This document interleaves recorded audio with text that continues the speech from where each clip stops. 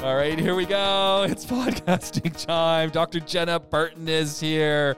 We've got also Dr. Neil Galletly joining us, and we are going to be talking about your health, your well-being, and hopefully unpacking, as I was talking to Jenna earlier, the ads that are now out on the internet and the radio reminding us about colon cancer and go get screened. And according to the latest ad that I heard yesterday, I'm well overdue for a screening by at least 12 years. So I'm getting nervous because it said every hour your health is more at risk. So that's where we're going to go this week on the podcast. And I'm looking forward to diving into the conversation. Jenna, it's great to have you back. Thank you for having me, James. No, I'm here. And I think we should also just check, did you pronounce Dr. Neil's name correctly? No. That Neil sounded pretty good. I could see you had been Neil, I got that. No, it's like, so I'm curious. So let's jump right into colon cancer and, all things to do with that part of our bodies. This is the time of year, and I actually, Jenna said, it's colon cancer month, right? Or screening month, or I'm hearing all the ads. So there's a month for everything, James. There is indeed a month for everything. But yeah, March is, for most of the world, Colon Cancer Awareness Month. Okay. So, in the US, in Canada, in Europe, it's Colon Cancer Awareness Month. Now, the UK, we like to be slightly different. We probably saw that the Europeans had chosen March, and we're like, no way, we're not doing that. So confusingly in the UK, bowel cancer or colon cancer awareness month is in April. Okay. So, if you're listening to this a few weeks later, well, you're still in bowel cancer awareness month. So that's great. And I think in Australia, it's kind of because it's all upside down there. It's in the summer sometime, but yeah. I wonder who decides what month is which. I don't know. I'm wondering who decides. Do we go with bowels? Do we go with colon? Who's deciding which part of the world we're going to use which nomenclature? I mean, that alone is an entire podcast. But it's at least we got a month. At least it's shining a spotlight for a month, because I get the sense, and Jenna, you can help verify this as well. But I get the sense that when we talk about bowels and colons and cancer, put those two words and that other word together, people kind of zone out and say, I don't want to think about it. I don't want to deal with it. I don't want to have a conversation about it, and just carry on with their lives, hoping that everything goes okay.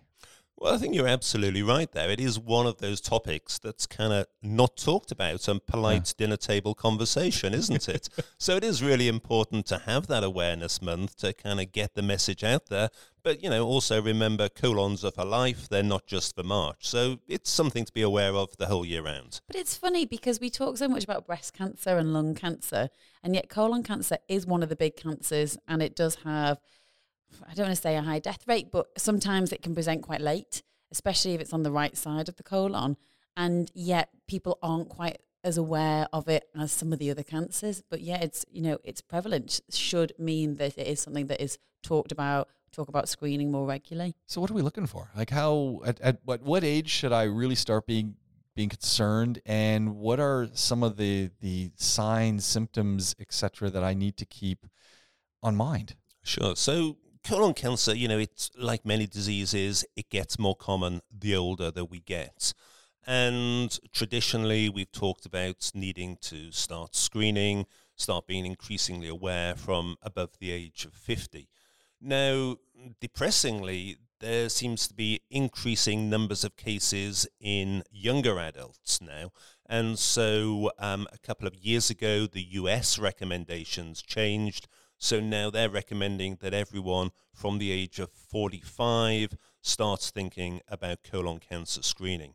Here in the UAE, the local population has got a high incidence of colon cancer at a younger age as well. So in Dubai, the guidelines are starting at 45. In Abu Dhabi, the guidelines are actually saying at the age of 40. So it is something that is getting depressingly more common in a younger age group that you wouldn't have thought was associated with that sort of disease. Why? Sorry, James, to cut in, but why do you think the UK is so late? The UK is so delayed. It seems like they tend to screen much older populations, and they certainly don't have anyone in the 40s being screened routinely. That is, obviously, it's got quite a strong genetic predisposition. But for those general member of the public, seems to be screened a little bit later. Like, why do you think that is? So, I think a lot of it is about resources and about being able to deliver a screening program effectively. It's fine saying, right, that's it, we're going to offer everyone above the age of 40 a colonoscopy every 2 years. But if your health system doesn't have the resources to be able to do that, then you're just setting yourself up to lose. So the UK is actually, I think, taken a really pragmatic view, and they initially started screening, I think, at the age of 55. And then each couple of years, they're kind of whittling the age down and down and down as the ability to screen increases. But remember, the screening program, this is an additional workload on top of the already busy workload of gastroenterology departments, everyone coming for a colonoscopy because of symptoms. You've then got to fit in this big cohort of people that need screening. So, I think the UK have, given it's a somewhat resource-limited healthcare system in the NHS, they've taken a very pragmatic view of saying, right, okay, what can we achieve? Where can we do the most good? And as the ability to screen has increased, the age range for screening has increased as well. So what are some of the signs? I mean, if we're starting in the local population here in the UAE and different parts of the world as early as 40 starting to screen for colon cancer, what are some of the signs that we need to be keeping our eyes out for that might even be pushing me towards going to get screened? Well, so of course, what's important to realize is screening, we're talking about people who don't have any symptoms. If you're waiting until you've got symptoms, that's not screening, and is potentially too late. But if we're talking about the sort of symptoms that you can get from colon cancer, the sort of things you should be looking out for and having a chat with your GP or your gastroenterologist are if you're seeing blood when you go for a poop, if you're seeing a change in your toilet habit, if you're always a once a day kind of guy and now you're going 2 or 3 times a day and that's been going on for a few weeks, well, that's a change that it would be worth having a conversation with your doctor about.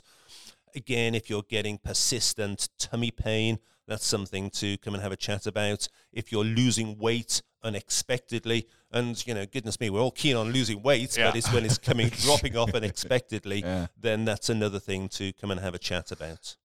I love the idea that we go and get screened, and are we talking yearly screening is what is being recommended, and especially once you reach, depending on the age, let's say it's a 45, 47 age group, once a year you should be going and getting screened. Is that the protocol at this point? So I think it all depends on the screening modality that you choose, because there's different ways of... there's not one size fits all. Oh, no, absolutely. Of course not. But actually, it's a good point, and I'll let Neil take over in a second, but a lot of people get really nervous about screening because they think someone's going to touch them, go near their bowel, have to have some sort of intimate examination. And sometimes that's appropriate, but the majority of the time, screening doesn't involve that at all. And I don't think people realize that. Which I think sometimes puts people off. Yeah, for sure. No, I think you're right.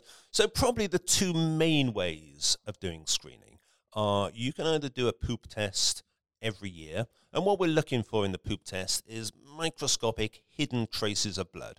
Way too small for you to see, but if you've got an early growth, either a polyp or an early cancer in the colon, they can just shed a few drops of blood from time to time, and this really sensitive poop test will pick this up. So one really good way, really effective way, not particularly invasive way of screening is doing a poop test every year looking for hidden traces of blood. Now, the downside of that is if you get a positive result, then you'll need to go on for possibly a more invasive test. Now, the other recommended way of screening is with a colonoscopy, and that, of course, is invasive. It involves looking inside the colon with a camera. And we can probably talk a little bit in a few minutes about colonoscopy, demystify it a little bit, take away a lot of the fears of colonoscopy, but of course it is still more invasive than doing a poop test. And doing a colonoscopy, it allows you to have a really, really good look on the inside of the colon. You can find, and also, and this is really important, remove even the tiniest polyp from the colon. We think pretty much all colon cancers start life as small polyps. So if you find small polyps, you remove them. It stops them ever from having a chance in the future of turning into something. And so that's why colonoscopy is such a good screening tool, because you're not only looking for a problem, you can also deal with the problem. And by removing polyps, you can potentially prevent cancer in the future. So that's why colonoscopy is a good screening tool. But if you have a colonoscopy and it's all clear and you don't have a family history of colon cancer, then you're good for about 10 years. Wow. You can forget about it. Okay. You can stick your head in the sand for a good 10 years. I didn't realize that. That's pretty good. Mm. Now, if Can I also yeah. just say that we should talk about what polyps are? Because there'll be Yeah. a lot of people listening that are saying, what actually is a polyp? Yep. And it's... we hear the word. But what, do you know what it is, Jake? Nah, I mean, I've seen the pictures, so I've got an idea. Yeah. But generally speaking, again, it's one of those words that, in a sense, I get the feeling there are different things that polyps can be, or they can be different growths and Yeah, placements and all sorts of things. they can occur in the bowel, and there are 3 different types of polyps, and some are more likely to go into cancer than others. Majority of them are they almost look like a mushroom, I suppose, on the bowel, and they're non-cancerous, but they are a tumour. So they're a tumour, but they don't have the ability to start spreading and going into the bowel and sort of spreading around the body. However, they are a precursor. So usually if you find a polyp, as Dr. Neil said, you will tend to remove them at the time that you find them. So they have the ability to become a malignant cancer in the future. And I had a statistic that about 95% of colon cancers tend to start out life as a polyp. And I think you mentioned that as well. In fact, you said even more so. Yeah, no, absolutely. No, it's probably about 95% Really? that we think. And yeah, polyps, they're, as Jenna said, they're like kind of little, initially benign growths on the lining of the colon. They can look like little warts or like little mushrooms. And probably, only 2 or 3% of polyps are going to carry on growing if you leave them in place. And potentially, over a long period of time, we're talking around 10 years or so, grow from this tiny polyp into a colon cancer. And, that slow growth rate is why if you have a normal screening colonoscopy, you're good for 10 years because, these things grow slowly. You don't need to be having these tests every year or so. And removal, as you said, if you're in for colonoscopy, the removal process of these polyps is fairly straightforward. It's, for the vast majority of polyps, is very, very straightforward. It's they're removed routinely as part of the procedure. And that way, if it was one of those polyps that might carry on growing, it's gone. It's not going to grow anywhere. And then, of course, you test them. And then, of course, we test them. And, unless the polyp is over 2, 3, 4 centimeters in size, it's almost certainly not going to be cancerous. So what you're testing them for is to see if it's the sort of polyp that is potentially precancerous. As Dr. Jenner said, there's a few types of polyps, and what we're wanting to look for and remove are the ones that are potentially precancer, that have that small percentage of chance of growing and growing and growing over time. When we speak about colon cancer, is everyone pretty much susceptible to this? Is this something that the older we get, the more likely we are to get polyps, the more likely we are to start to develop some that could be cancerous? So pretty much so, James. I mean, if you've got a colon, then you're susceptible to colon cancer. It's as simple as that. And the risk tends to go up with age. Now, certain people, they have a higher risk. For example, if you have a strong family history of colon cancer or colonic polyps, that's going to put your risk up a bit. But everybody, if you've got a colon, you're at risk. You're at so-called average risk. And so you should be participating in a screening program, certainly from the age of 50. But as we spoke about earlier, maybe considering starting at the age of 45. There are things you can do to moderate your risk. I mean, for some people, they will go on to get cancer. It could be because of family history or because they're just that unlucky person. However, if you smoke, if you are obese, if you have sort of generally lack of healthy living, so you're not particularly active, if you're someone that consumes a lot of red meat, because as the blood in red meat breaks down, actually creates like a carcinogen within the colon. So people that consume high quantities of red meat and people that have got a low fiber diet as well, these make it's considered a risk factor anyway you're more likely to develop colon cancer. It doesn't mean you will. It doesn't mean that you won't, but by sort of avoiding them, but it is something that will make it more likely for you to go on to develop. So I mean, that's our goal then, right? Is to have the better diet and to try and mitigate those factors that could manifest later on in life.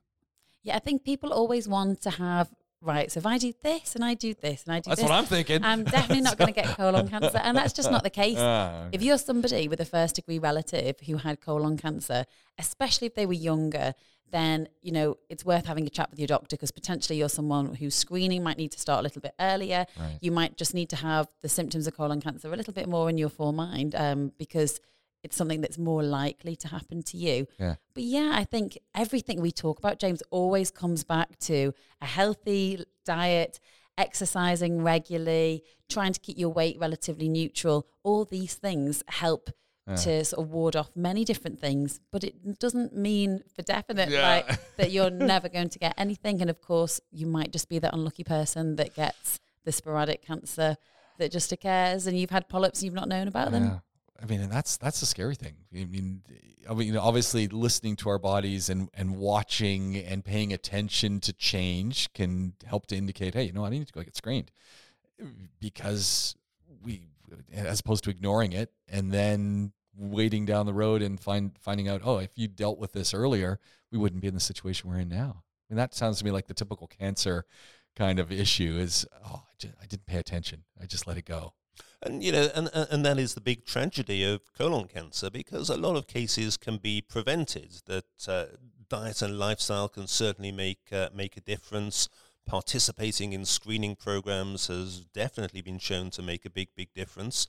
And colon cancer, you know, even if you find colon cancer, if you find it early, in the earliest stages, over 90% of people will survive. That's huge. So it's, you know, it's eminently treatable. But the trouble is, the tragedy is that once colon cancer has been there a while, it's started to spread through the wall of the bowel, it's started to spread elsewhere in the body, then, you know, your chances of survival are significantly less. And this is true not just of colon cancer, it's true of any cancer, it's probably true of most diseases. The sooner you find them, the sooner you intervene, the sooner you make a difference is so important. We should also just mention too that we talked about blood loss can sometimes suggest that you might have a cancer that's present. And obviously it's always worth talking about any form of blood loss with your doctor, because sometimes it could just be something quite benign like hemorrhoids. But if you have blood that is mixed in with the stool, that means it's something that will warrant further investigation. Would you be able to see that? I mean, if it's just you've got microscopic amounts that you test for with stool test, okay, because you can't see it. Unless you've got a whole bunch of blood, I'm thinking you're not really going to see that blood, are you? I mean, and how many people inspect their poo anyway? That's the other question. Aside from me, you'd probably be able. People do see it because people do present after it. So, and it also depends. There's a varying amount as well. Okay. And sometimes people can even describe like a little bit of bleeding in between stools, which is again, that's really not normal. But usually the typical is somebody will describe that they've seen it in the stool, or they've wiped and they've seen something again. Could be hemorrhoids, but it could be something more sinister. And the other thing to mention is you can get a cancer in different places of the bowel. And sometimes if it's quite early in the colonic tract, that you can actually start to break down and digest the blood. And your stool can present almost like a charcoaly type black colour. How large? So let me try for a second. How large is a colon? Oh, it's large. You'll know this, Neil. I can't remember. Because I'm just thinking a colon is a small part of the end of our digestive tract, but Okay, so your colon is called the large intestine, but it's not the large intestine because it's long. I mean, in terms of length, your colon's probably about 80 centimeters or so. So it's not super long. It's called the large intestine because the diameter is bigger. Okay. And then, you know, if you think back to any anatomical drawings you've seen, there's that kind of long squiggly bit in the middle. That's the small intestine, which is narrow in diameter, but is long. It's meters and meters long. And that's where kind of all your absorption of nutrients and goodness happens. And then, you know, once all the goodness has been taken out, the poop goes into the colon. And really the job of the colon is to kind of take water out of the poop, is to compact it and get it ready for expelling. Oh, okay. So then you're talking at the start of the colon, you know, as it's removing water and such, then you might not even notice. Yeah, the more typical history is a dark type stool would suggest that there's bleeding higher up the GI tract, like the stomach, for instance. But it can happen a little bit in the colon as well, especially if it's sort of on the right-hand side of the colon. And it's just worth noting because people always think if there's blood in their stool, they're always looking for fresh red blood. And Yeah. yes, that is absolutely the case. That's exactly what I was just thinking. Yeah, and it Fresh is red blood. Yeah. majority of the case with colon cancer. But if you have a dark charcoaly type stool, we often say it's like almost like a soot type colour, and it's often quite sticky in the pan. And it would look different, it would look different to what you normally have, then that warrants a visit to the doctor, whether it's colon cancer or whether it's, it could be something else. You could have a bleeding ulcer that's further up in the GI tract, but also worth noting that is also blood.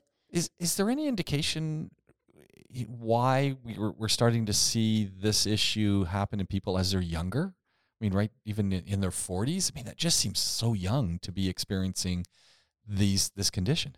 It does, doesn't it? And it's quite depressing. We think it's probably a lifestyle thing. We probably think it's probably a diet thing. As Jenna alluded to earlier, there are a lot of lifestyle things that make a difference.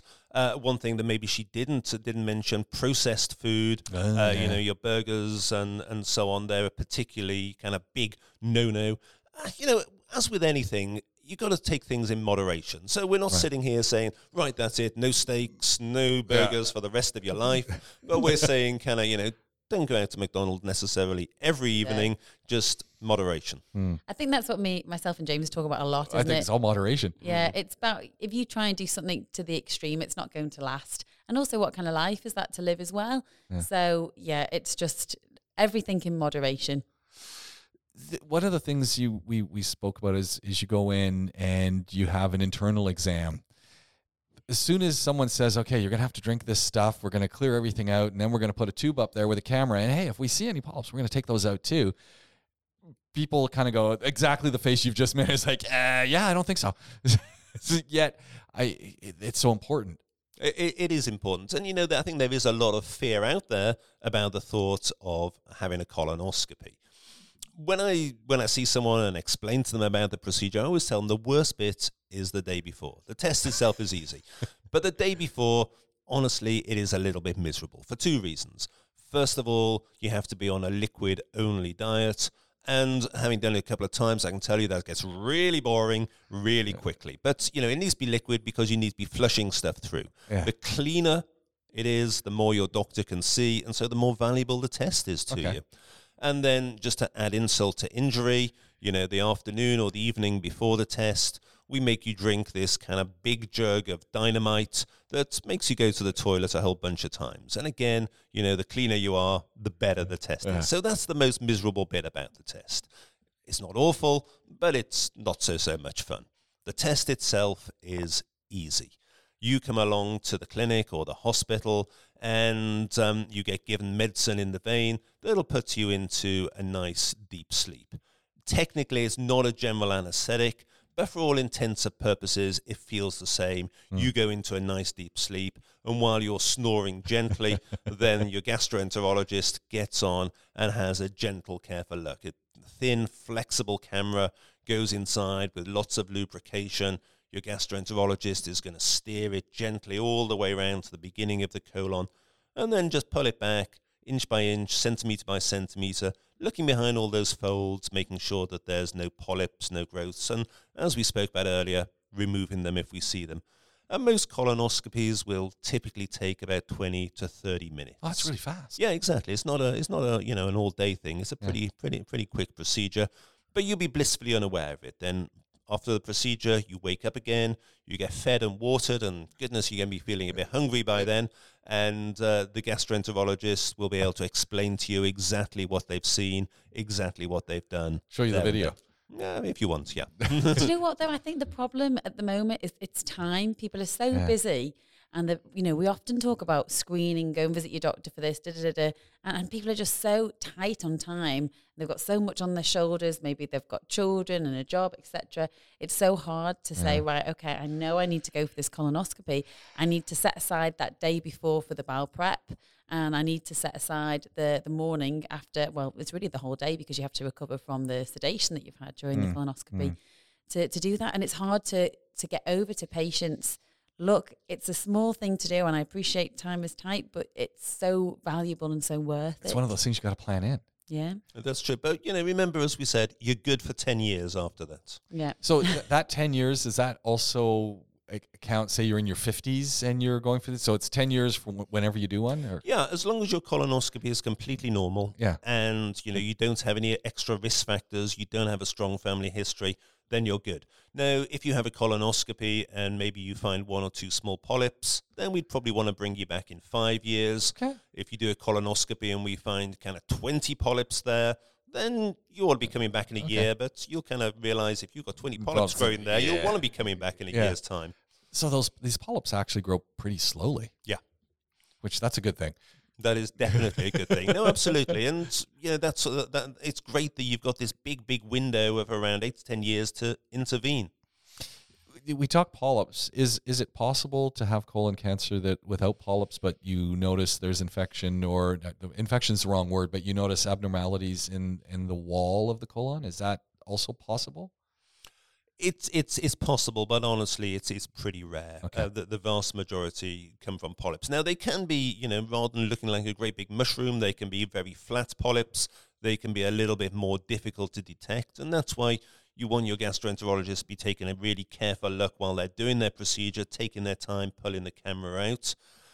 Now, interestingly, artificial intelligence is all the rage in medicine at the moment, and there's some really, really good artificial intelligence tools for colonoscopy that will kind of basically make a nice little ping sound and draw a little box around anything that it sees as a polyp. Yeah. So you've got these really great tools for helping you identify even the subtlest, flattest of polyps, Nice. and so to increase the chances of everything being spotted and removed. That must take the pressure off you a little bit as well, because there's so much focus on you being able to identify everything. It must be quite an intensive 20 to 30 minutes during the colonoscopy for the doctor that's there as well. So it must be great to have that almost backup, or it almost feels like another pair of eyes. Well, I think having that second set of eyes, as it were, where there's really good evidence that does increase the yield of polyps found. It does increase the benefit of doing the test. So yeah, it's a really useful thing. It's still pretty much in its infancy, but I'm sure that in 2 or 3 years, pretty much every endoscopy centre will have kit like this, and they'll be offering that. Have the tools of the trade changed much in the last few years, or is this, when we talk about the endoscopy scope and the tubes, and it's pretty much stayed the same? So I guess what's changed is the optics.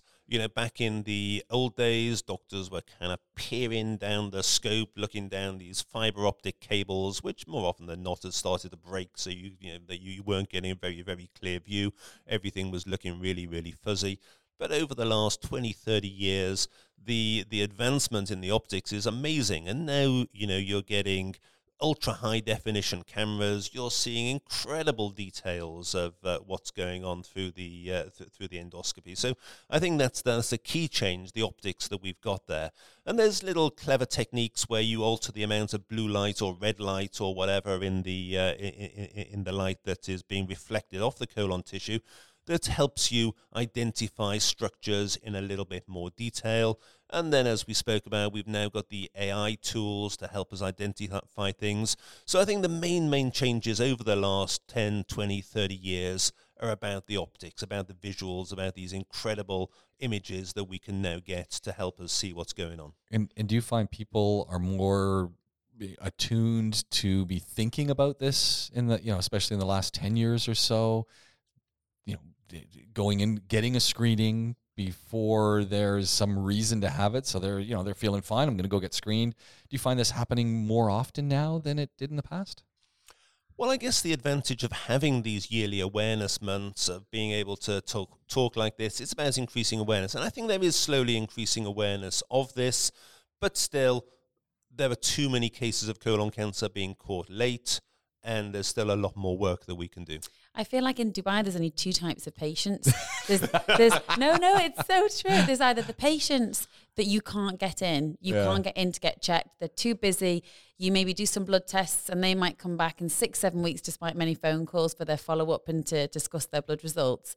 There's actually a patient I'm trying to track down now because I can't even get hold of her. Wow. So some patients, it's really hard to get them in and come and get these screenings. And then there's the patients that you have to actively talk out of having the procedures because they really don't need them. Dr. They Neil had it shaking his last head. Yeah, they had it last week. Everything was clean, crystal clear. You don't get need to another go back. look. Yeah. Yeah. So I find like patients seem to be on such a wide spectrum, and you get very few that are sort of in the middle. Yeah. I mean, I think I love the demystification that, you don't have to go and get, go through the invasive process yearly necessarily. If everything is fine, and I get the impression that that's for most of us, then you've got a 10-year window. And you keep, Exactly. And, again, about the demystification, I think it's the fear of the unknown a lot for any medical test, and particularly ones that involve tubes going up your ass, then you know.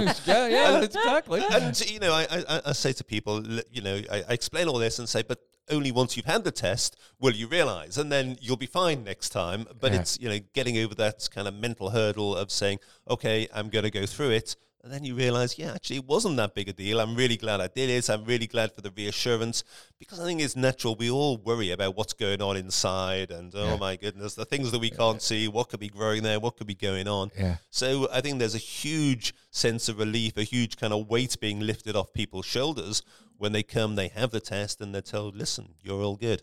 Yeah.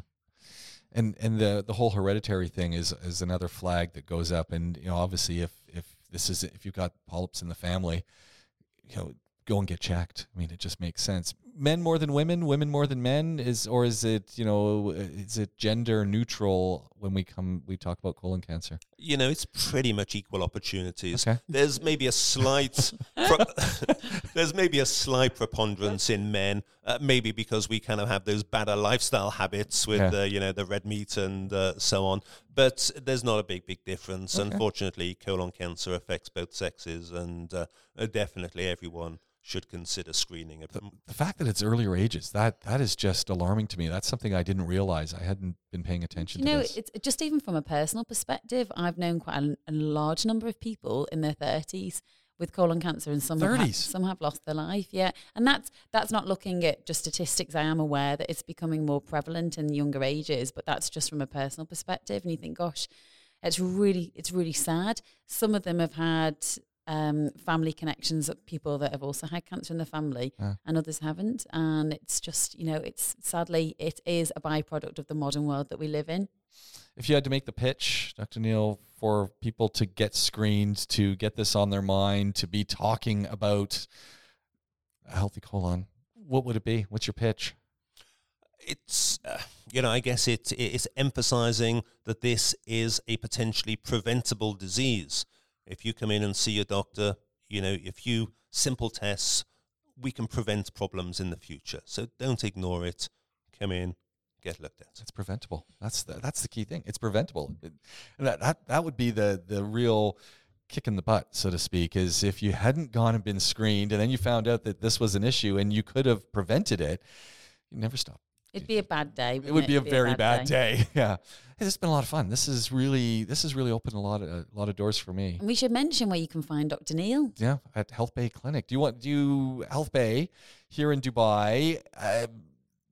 We'll put the number into our description of the show. Health Bay, great service provider here, great place to go. So, and go and have a chat with Dr. Neil. We've been having a great conversation right here. And what you hear is what you get, or what you see is what you get. We're also on YouTube, so it'll be a lot of fun. Anything you want to round off with, Jenna? I think we've covered everything. James, what were you expecting from me at this stage? I think the thing to say is, if you're unsure, go and see your doctor. Dr. Neil's in Health Bay on Al Wasl Road. Always worth having a conversation. You don't lose anything from a quick appointment, so just go. And absolutely. And it's this conversation. I won't be whipping out my colonoscopy kit at the first time. If you just want to have a chat about things, that's absolutely the thing to do. And of course, if you're listening to us or watching us from around the world, go and have a screening. It's as simple as that. Thank you both very much for joining us here on the podcast. It's been a lot of fun. It's Doc Talk, and we'll be doing it all again really, really soon.